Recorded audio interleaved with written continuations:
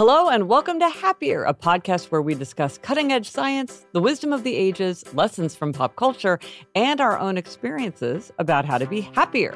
This week, we'll talk about how you might buy some happiness, and we'll do a hack roundup for ideas for taking medication regularly.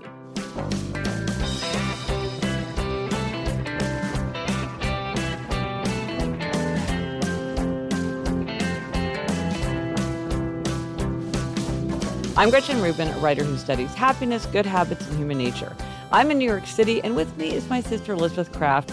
And Elizabeth, one way our parents helped us to buy some happiness when we were young adults is they'd always pay for us to visit each other.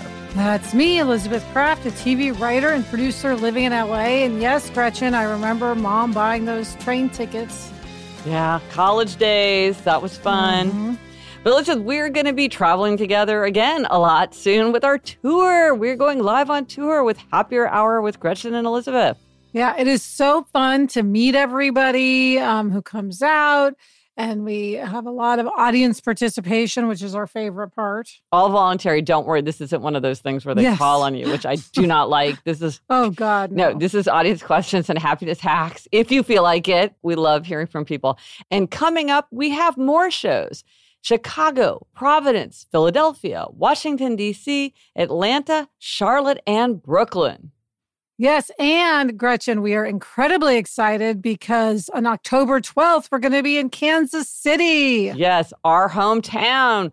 We love any excuse to go back to Kansas City, and so we are particularly excited to be going home. Yes. Tickets are now on sale. Go to GretchenRubin.com/events. For all information, ticket purchases, anything you want, please come, bring your friends. We love to see you. And Elizabeth, before we get to the Try This at Home, we wanted to share this great response that we got from a listener. Yes, this comes from Allison. She says, today I was listening to your Happier Labor Day episode and you wanted to know people's mantras. In 2018, my favorite football team traded for a world-class player. When the player's agent was asked why the player chose to come to the new team, he replied that the player wanted to be, quote, maximized, appreciated, and compensated. The words hit me hard, and I suddenly realized why I was so unhappy in my own job. I wasn't feeling any of those things. I adopted maximized, appreciated, and compensated as my work mantra and set out to find a new role that would let me use all my skills, value me as a person and employee, and compensate me fairly.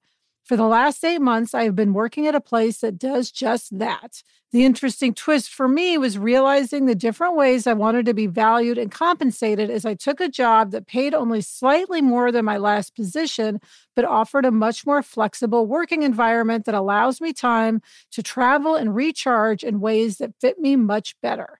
I feel like I owe that agent a commission for helping me out of my rut.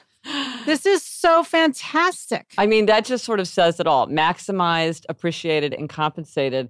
And I love the fact that she heard that and immediately it just struck a chord with her. And she's like, that's what's wrong with where I am now. That's what I need to get. And she went out and got it. I mean, it's just great. Yes. And it's so interesting how that the agent was applying those words to an athlete. Yes. But they can translate to any of us, whatever we do. Well, it's a great example of like Happier Labor Day, sometimes stepping back and saying to yourself, is this the situation I want to find myself in? A mantra like that is really helpful in helping you decide, like, if I, Happier Labor Day next year, do I want to be here or do I want to be somewhere else? So that's great. So thank you so much, Allison. That's a super helpful mantra.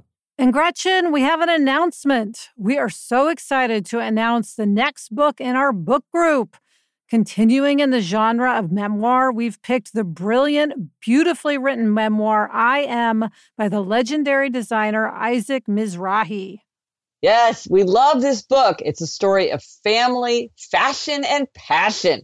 It's funny and poignant and thought-provoking. I read it. Elizabeth read it. Our mother read it. You can read about all the glamour of his life, all the fabulous names, and you also read about what's happening behind that glamour. So start your reading, and we'll talk about the book in December when we'll have Isaac Mizrahi here in the studio to talk about the book. I Am, which great title. I'm. Great Can't title wait. for a memoir. Can't wait. And this week, Elizabeth, our Try This at Home tip is to buy some happiness. Yeah, and Gretchen, we've touched on this topic many times because you talk about different ways that spending money can bring about more happiness. It's fun to think about in the context of Secondhand September, which just passed. We talked about this a lot on Happier in Hollywood, which is about not buying things and how that can make you happier. But of course, the opposite of the truth is also true. Yes, buying things can make you happier, not buying things can happier. Well, I think that sometimes we don't think enough about how we could spend money wisely and get some happiness from it. Because while it is true that we can't buy happiness, we can buy many things that contribute mightily to happiness if we do it wisely and we make good choices with how we spend our money. Yeah, and Gretchen, as you mentioned in our intro, when we were young and didn't have any money, our parents would pay for us to visit each other. So they would give us money for plane tickets, train tickets, however it was that we got to each other. And it did make us see each other more often. Yeah, and it really did foster our relationship at that time when we were sort of not under the same roof anymore. And having that money definitely made a difference because it just made it possible for us to travel when otherwise we probably would not have been able to. Another great way to buy some happiness, Jamie just did this. So we just had our 25th wedding anniversary, which of course is like the huge silver anniversary. Congratulations. And we did nothing. But I should say I did nothing. And Jamie called me that day and he's like, I feel so bad that we haven't done anything. And I was like, oh, yeah. And then he called later. He's like, I really feel bad. And he's like, I thought we could go out for a really nice dinner. But then I thought you would rather go to the magic show. He knows that I read this book by Darren Brown, who's this famous English magician, this book called Tricks of the Mind, which is an excellent book. And so I'd been talking about Darren Brown. And he has a show on Broadway now called Secret. And so Jamie got us tickets for it. And so this was thoughtful on many levels. It was our anniversary. It showed that he'd been paying attention to something that I'd been talking about. I do love magic shows because, I'm working on this book about the five senses. I'm super interested in magicians and kind of how they do their work. And we had this wonderful outing, which he completely took charge of. But, was going to see a show on Broadway. So that takes money. But then he created this kind of wonderful keepsake experience for us. Well, Gretchen, you know where this applies in my life. And it's interesting because you and I are both underbuyers. Yes, so we tend not to buy tickets to things, not to spend money. Well, and I think this is particularly important for underbuyers to think about, which is maybe I do need to push myself to spend because maybe I'm going to get a big boost. Yes. And I will say where this comes to play in my home is Adam is constantly buying plants. Yeah. And for your renovated backyard. Yes. And at first I was very taken aback by this because I was like, oh my gosh, this is a lot of plants. And I would ask him how much every single thing costs. This olive tree in a pot. How much was this? How much was that? And it was really kind of a buzzkill when I was constantly grilling him on what he was spending on plants. What I have come to realize, and I may have mentioned this on the podcast, is that these plants have an enormous impact on my happiness. I am so much happier with all of these plants. I did not think I was a plant person, but I am. And now make it a point not to ask how much a plant costs when a new one comes in because they're constantly coming in. I've just decided he's an adult. He knows what he can afford to spend on plants. Again, as an underbuyer, I wouldn't have even ever gone out and bought plants, but I love that he did and does. And, and you're raising an important point, which is you want to do this responsibly. It can't be spending money that you can't afford. And you don't want to spend money on things that are giving you a big boost in the short term, but don't lead to happiness over the long term. But the thing about a plant is that's a long-term thing. And it's also, when you think about buy some happiness, it's something that you can do at any level. You can choose your own level. One of the things I tell myself is to indulge in a modest splurge. So this is for me is buying a nice set of Post-it notes or a fancy set of magic markers. It gives you that, you're my tools for my everyday life are so much nicer. It just beautiful tools make work a joy. And so spending a little bit more money on something like that can actually give a boost. Gretchen, one thing people often comment on about buying happiness is when they pay other people to do their chores. Yeah. Sometimes it's just worth the money to save the time. Exactly. Delora Vanderkam writes about this a lot, about how a lot of times you are better off spending money to have time. And it's also worth thinking about convenience, which is another kind of aspect of time, because when things are convenient, they usually happen more easily or more quickly. And this often makes it easier to keep your good habits. Like you might buy some happiness by paying for a gym that's so much closer to your house that you actually go more often. Or like you're an obliger and it's really hard for you to exercise unless you work out with a trainer. And so you pay for the trainer because that's how you're going to get the exercise, and the exercise is going to have this big happiness payoff. And so it's a smart way to pay money to get something that's really going to go to a very important value. Yeah. And then there's also, Gretchen, evaluating like how spending money is going to improve your life. For instance, I think a lot of people worry about paying for a babysitter when they're going to go to dinner and a movie because they think, well, dinner and a movie is not that big of a deal. It's not a Broadway show. It's just a movie. And yet I'm going to have to spend all this money on a babysitter. Yeah. It doesn't seem worth it. And so then they don't go out. Right. But I would say, you know, if you can afford the babysitter, think, well, but going to this movie is time with my spouse. Yes. It's time to recharge and rejuvenate. And like, yes, it's not a big deal to see a movie, but it can be a big deal to take that mental break from your life and do something for yourself. So it may be worth more than it seems to be worth. Right. That's an important thing to remember. I think another thing that's important to remember kind of on the flip side is not to mistake the purchase for the use of the thing. Because it's very true that using something or doing something might make you happier.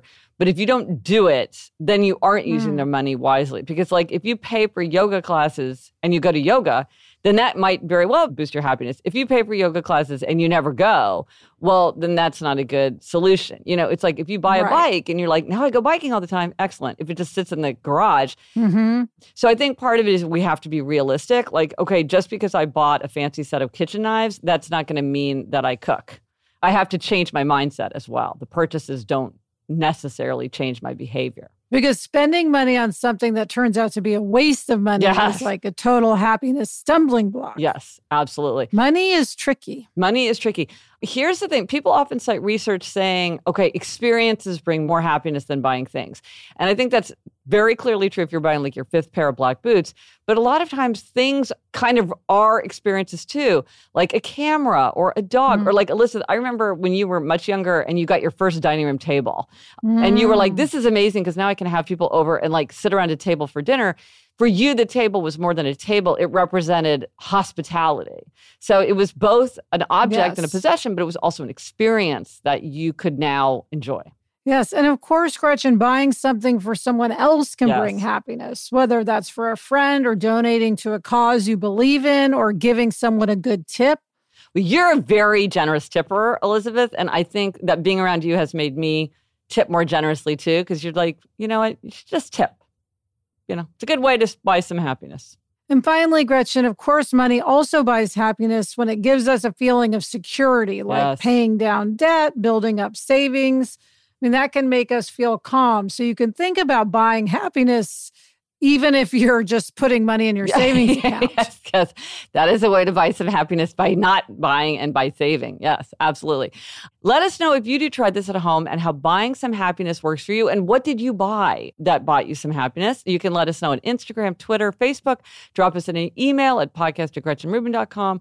Or as always, go to happiercast.com/242 for everything related to this episode. And also, if you like this list and want to share it, I have a graphic of it on my Instagram account that you can share. So follow me at Gretchen Rubin and I will post that list. Coming up, we've got a happiness hack roundup on the topic of taking medication. But first, this break.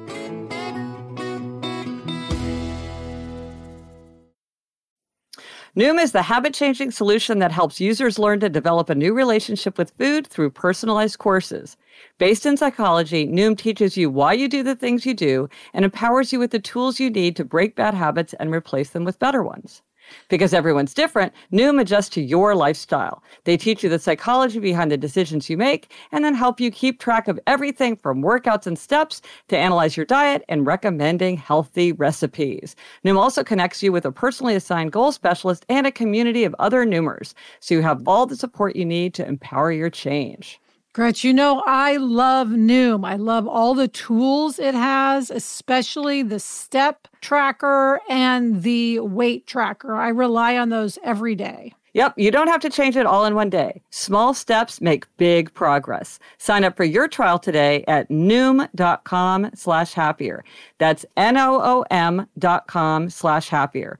What do you have to lose? Visit Noom.com/happier to start your trial today. And now for a happiness hack roundup. In a recent episode, we talked about a question from a listener who wanted ideas to help her husband take his daily ADHD medication. Now, taking medication regularly is a huge issue for happiness and good health. Research suggests that of the people who are prescribed medication for a chronic condition, about 50% do not take it as prescribed. And not taking this medication can have a huge influence on people's health, their quality of life, their symptoms, their outcomes. It's estimated that about $300 billion of avoidable healthcare costs have been attributed to medication non-adherence annually in the United States. It also turns out that nearly 3 out of 5 Americans take at least one medication a day. So this issue, what's called medication adherence, which is just this like taking your medicine as prescribed, is super complex and important. Yeah, Gretchen, I take several medications a day. Being a type 1 diabetic, I can say that it took a lot of time for me to get into a groove where now I feel like I only miss my medicine like maybe once every 3 months or so. I mean, Elizabeth, that is one of the challenges of a chronic condition, which is that managing the medication, it sounds like how hard is it to just like take your medicine every day? But it's actually very, very challenging. And like you say, it can take a long time to get into that groove. So listeners had many great ideas to suggest. And I think it's great to have a big menu from which to choose because different things will appeal to different people. So it's good to know a bunch so that you can pick and choose the one that you're like, okay, that sounds like something that could work for me. Yeah, now several people mentioned apps, which is a great example of how technology can be a happiness booster when used correctly. Brittany suggested using an app called My Therapy app. She said it helps her take her medication on time. It keeps track of inventory, so you know if you've got enough. You can share your tracking. And she says it's, quote, just annoying enough to make sure that I don't forget to actually take what I need. And then Juliet recommends MediSafe. She notes, it reminds you even if the phone is on silent. The best part is you can set it up with someone else and they can monitor if you took it or not. Good for an obliger. Yeah. Other apps mentioned included Streaks, which uses the don't break the chain approach if you want to keep that chain going. And if that's an approach that works for you, other people mentioned Chains.cc and Don't Break the Chain, which are also kind of chain-based apps. Julia said, the listener mentioned he used a reminders app, but that didn't help. Here's where I find the snooze button handy. Instead of the reminders app, I use the alarms app on my phone. When the alarm goes off, if I haven't done the task, I either have to press snooze or reset the alarm until it's done.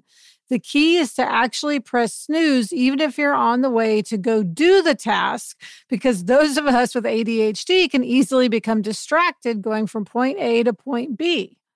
That's a good idea. That's a great idea. And we also got a great voicemail suggestion.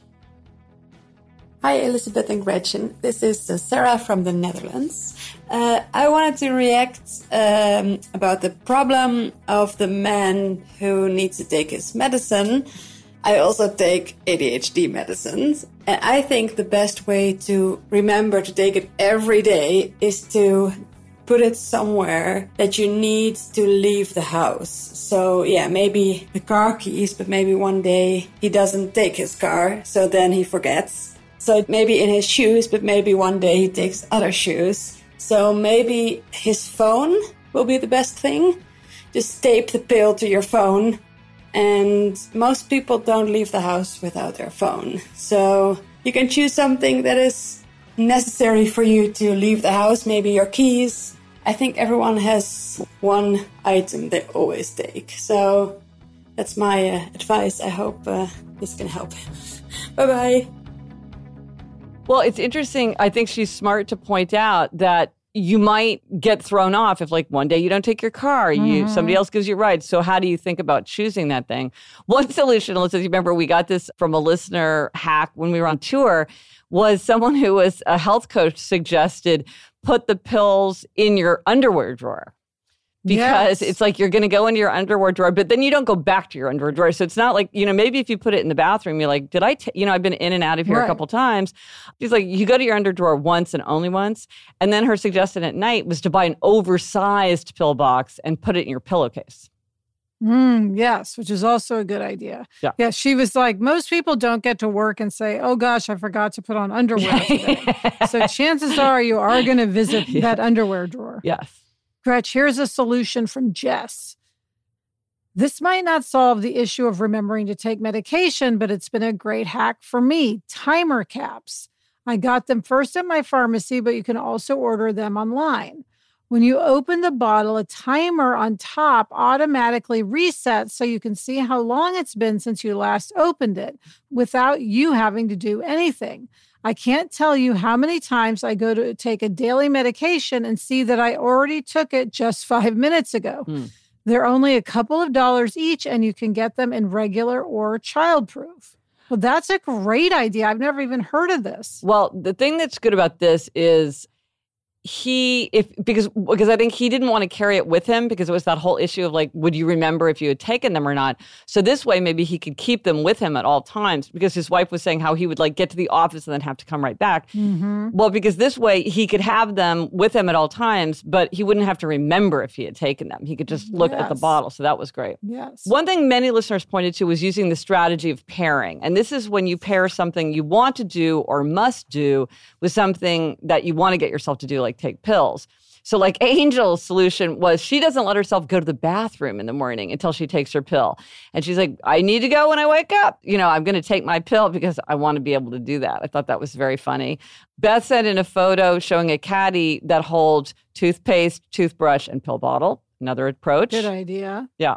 Mary said her hack for taking daily medication is her dog who gets daily allergy medicine. She gets her medicine with a treat, so of course she won't let me forget her medication. I pair my medication with her morning meds. Yeah. Great idea for pet owners. Yes. And then Kara had one that's mug-based. This will appeal to you, Elizabeth, as an aficionado of mugs. Kara writes, your listener could put his medication under an upside-down coffee mug in front of the machine. He'd have to touch the mug to put coffee in it, revealing the bottle, which would prevent the fading into the background problem. Then after he takes it, he could put the next day's mug over the bottle to start the cycle over. This requires owning a minimum of 2 mugs, but that's a baseline I think most coffee drinkers can meet. Oh, yeah, for sure. That is a very good idea. Yeah, that's like a twist on the coffee machine thing. So this is great, listeners. This was excellent because it is one of these daily challenges that can have enormous consequences for us over the long term because so many of these daily medications really can contribute overall to our health. And any one day, you're like, what's one day? But faithfully taking this medication can really make a big happiness difference in the long term. So thank you. Thanks, everyone. And now it's time for a listener question. As always, leave us a voicemail question at 774-277-9336, which is also 77-HAPPY-336, or send us an email or a voice memo to podcast@GretchenRubin.com. And this week's question comes from Lizzie. She says, I have a question about staving off obliger rebellion in a spouse or loved one. My husband is an obliger and I'm a questioner who leans upholder. We have 2 young kids and both work full time. I'm pretty good about getting lots accomplished while not giving more time than I have to give. My husband, also pretty accomplished and a wonderful husband and father, is a quintessential obliger. He's meeting everyone's expectations, but struggles with setting boundaries and carving out space for himself. His work has been turning up the heat in terms of deadlines and pressure and expectations, and he's starting to show signs of a coming obliger rebellion. My best friend's husband blew up their decades-plus marriage seemingly out of the blue, and what I can now see was likely an obliger rebellion stemming from outside pressures, so I am particularly sensitive to this. I am trying to take some household responsibilities off my husband's plate and have said I would take the kids for an evening adventure once a week to give him time to himself, but he said if he doesn't have to do an evening daycare pickup, he'd probably just stay at work. I'd love ideas to help him get a break. Should I tell him that I need him to do X acts of self-care because I need him to take care of himself? Or do I convince him to leave work, even if it's only to honor a commitment to himself? Should I add weekly date nights to our calendar? Or would they feel like external expectation? As a questioner, I'm struggling a little because I also don't like telling people what to do in this way or making demands that aren't necessarily true demands. So this is fascinating. First of all, I think she's very, very wise as a spouse to be sensitive to brewing obliger rebellion. This is something where it's much easier to stave off obliger rebellion than to stop it once it starts. So she's trying to get in front of this.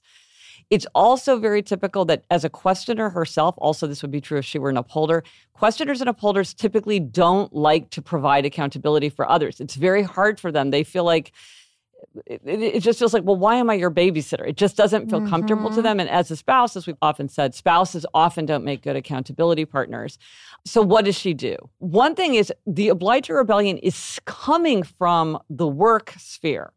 So while it's smart for her to be thinking about what she could do at home, she might also really want to help him focus on how can he set better limits at work, whether that's by, saying to a boss, like, I've made a commitment to be home at a certain time, so I have to meet my commitment to my family, whether it's working with another obliger to say, I just asked to be on this committee. Do you think I should say yes? And like consulting with somebody else, especially an obliger, like, do you think this is reasonable? Because a lot of times somebody else will be like, from the outside, they'll say, clearly this isn't reasonable. So never just say yes, stall for time and ask someone else. Those are a couple things. My question is, can you plan a sick day? That might be controversial, but maybe just say you need a mental health day. Yeah. And she could encourage him to just take a little time for himself. Yeah, that could work, like feeling like you're having a break like that. And that also kind of has an obliger rebellion aspect to it. She could surprise him with leisure because he's like, well, I would just stay late and work. That's so obliger. That's like, if I'm not meeting this expectation, I'm going to meet that other expectation because they're both coming from the outside. But so like he is like ready to be on duty and she surprises him and says, you thought you were on duty, but actually I'm taking over. And so now you're free. So then it feels kind of illicit and decadent and unexpected.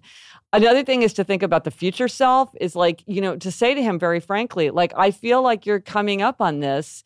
And if we want to think about your future self, my future self, the future self of all of us, we need to make changes now because I feel like things are setting us up for things going wrong in the future. Some obligers are sensitive to the future self, some are not. One thing she could do, because she mentioned date nights, is to have date nights, but where you don't necessarily have to be on a date. For instance, you could both go get massages. Adam and I do that sometimes. So it's not like a couples massage where we're in the same room. We just go to a place and we both go off and get our massages. And it's self-care for both of us. Well, this reminds me that I think this was years ago. A listener had this, I forget what she called it, but something like chill night or something like that. And they didn't have a date night, but it was like a night when they officially both did something by themselves. And so like if he wants to play video games, it's his night to play video games. And if you want to binge watch Stranger Things, it's your night to binge watch.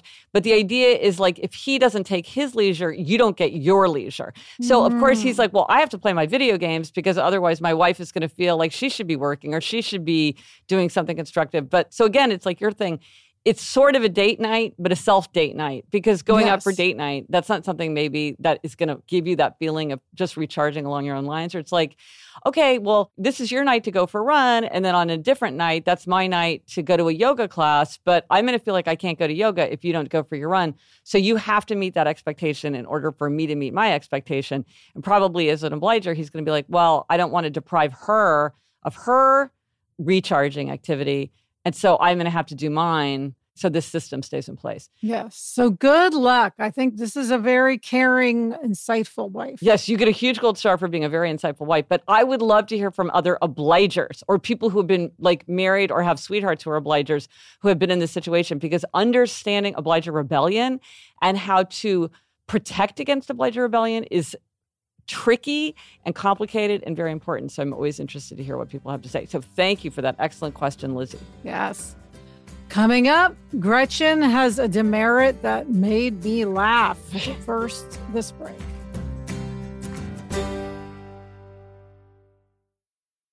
Okay, Gretchen, it is time for demerits and gold stars, and you are up with this week's happiness demerit. This is the weirdest demerit. Like, I don't know where this came from, but lately, maybe this is TMI, I have just stopped remembering to zip up my pants when I come out of the bathroom. I don't know what, I saw this happen in Kansas City. You were like, oh, I forgot to zip up my pants. What happened? Again. I mean, this is the craziest thing. Like, for decades and decades and decades, I would say, ever since childhood, I have been successfully zipping up my pants. And then all of a sudden, I'm like, I'm forgetting to do this. Like, what is happening to me? I hope this isn't like the thin end of some terrible wedge, but it's just all of a sudden be like, you know what? I forgot to zip up my pants. I think it means you just have too much going on, Gretch. I mean, come on. Your mind is cluttered. On. Talk about clearing clutter. I think your mind is cluttered. I mean, yes, my mind is cluttered, but I think my level could still have room for pant zipping. So I'm hoping that by articulating this demerit, it will help me to just like jog my kind of semi-unconscious to be like, okay, stay on the pants thing. Because it's silly. It's a silly, dumb thing to do. That made me laugh. Okay, yeah, well, take a step. What's your gold star? Okay, I have a gold star for 2 moms in Jack's class. Every year in the elementary, we go on a class trip together. So it's a weekend. We've gone to Palm Springs. We often go to this place called El Capitan, which is glamping in Santa Barbara. And that's where we went this year. And 2 moms, Jill and Melina, organized the trip this year, and it was an insane amount of work. They made it so that like all the meals were provided and there were activities and it was tons of fun. But I mean, they really had to just work like dogs to get all of this done, not just before the trip, but also throughout the weekend. I mean, they didn't really get to relax and have fun at all. But it was such a great weekend. And these are both really busy women, as we all are. So I just give Jill and Melina big gold stars for creating an awesome weekend. It's really appreciated. I'm in awe because I could just never do something like that. So gold stars. Excellent. Gold stars. And that is it for this episode of Happier. Remember to try this at home. Buy some happiness. Let us know if you tried it and if it worked for you and what you bought that brought you some happiness. Thank you to our executive producer, Chuck Reed, our engineer, Bob Tabador, and everyone at Cadence 13. Get in touch. Gretchen's on Instagram at Gretchen Rubin, and I'm at Liz Craft. Our email address is podcast@GretchenRubin.com. You can now purchase my video course about the 4 tendencies in my app, the Better app. Search your app store for Better Gretchen Rubin, download the app, set up a free account, and look in the menu for courses.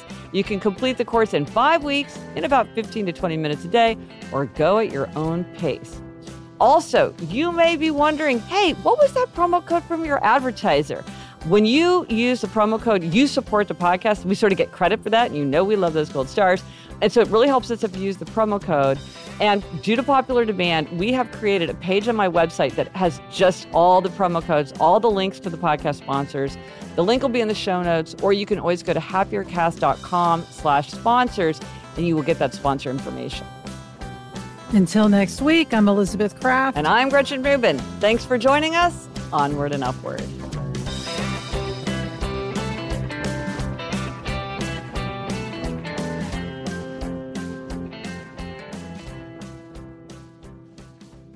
Did you skip the part where you say if you like the show, tell a friend? Yeah, I did, but I think it's fine without it. They know by now. Yeah, Gretch, people have gotten that message 240 times. We'll give them a day off.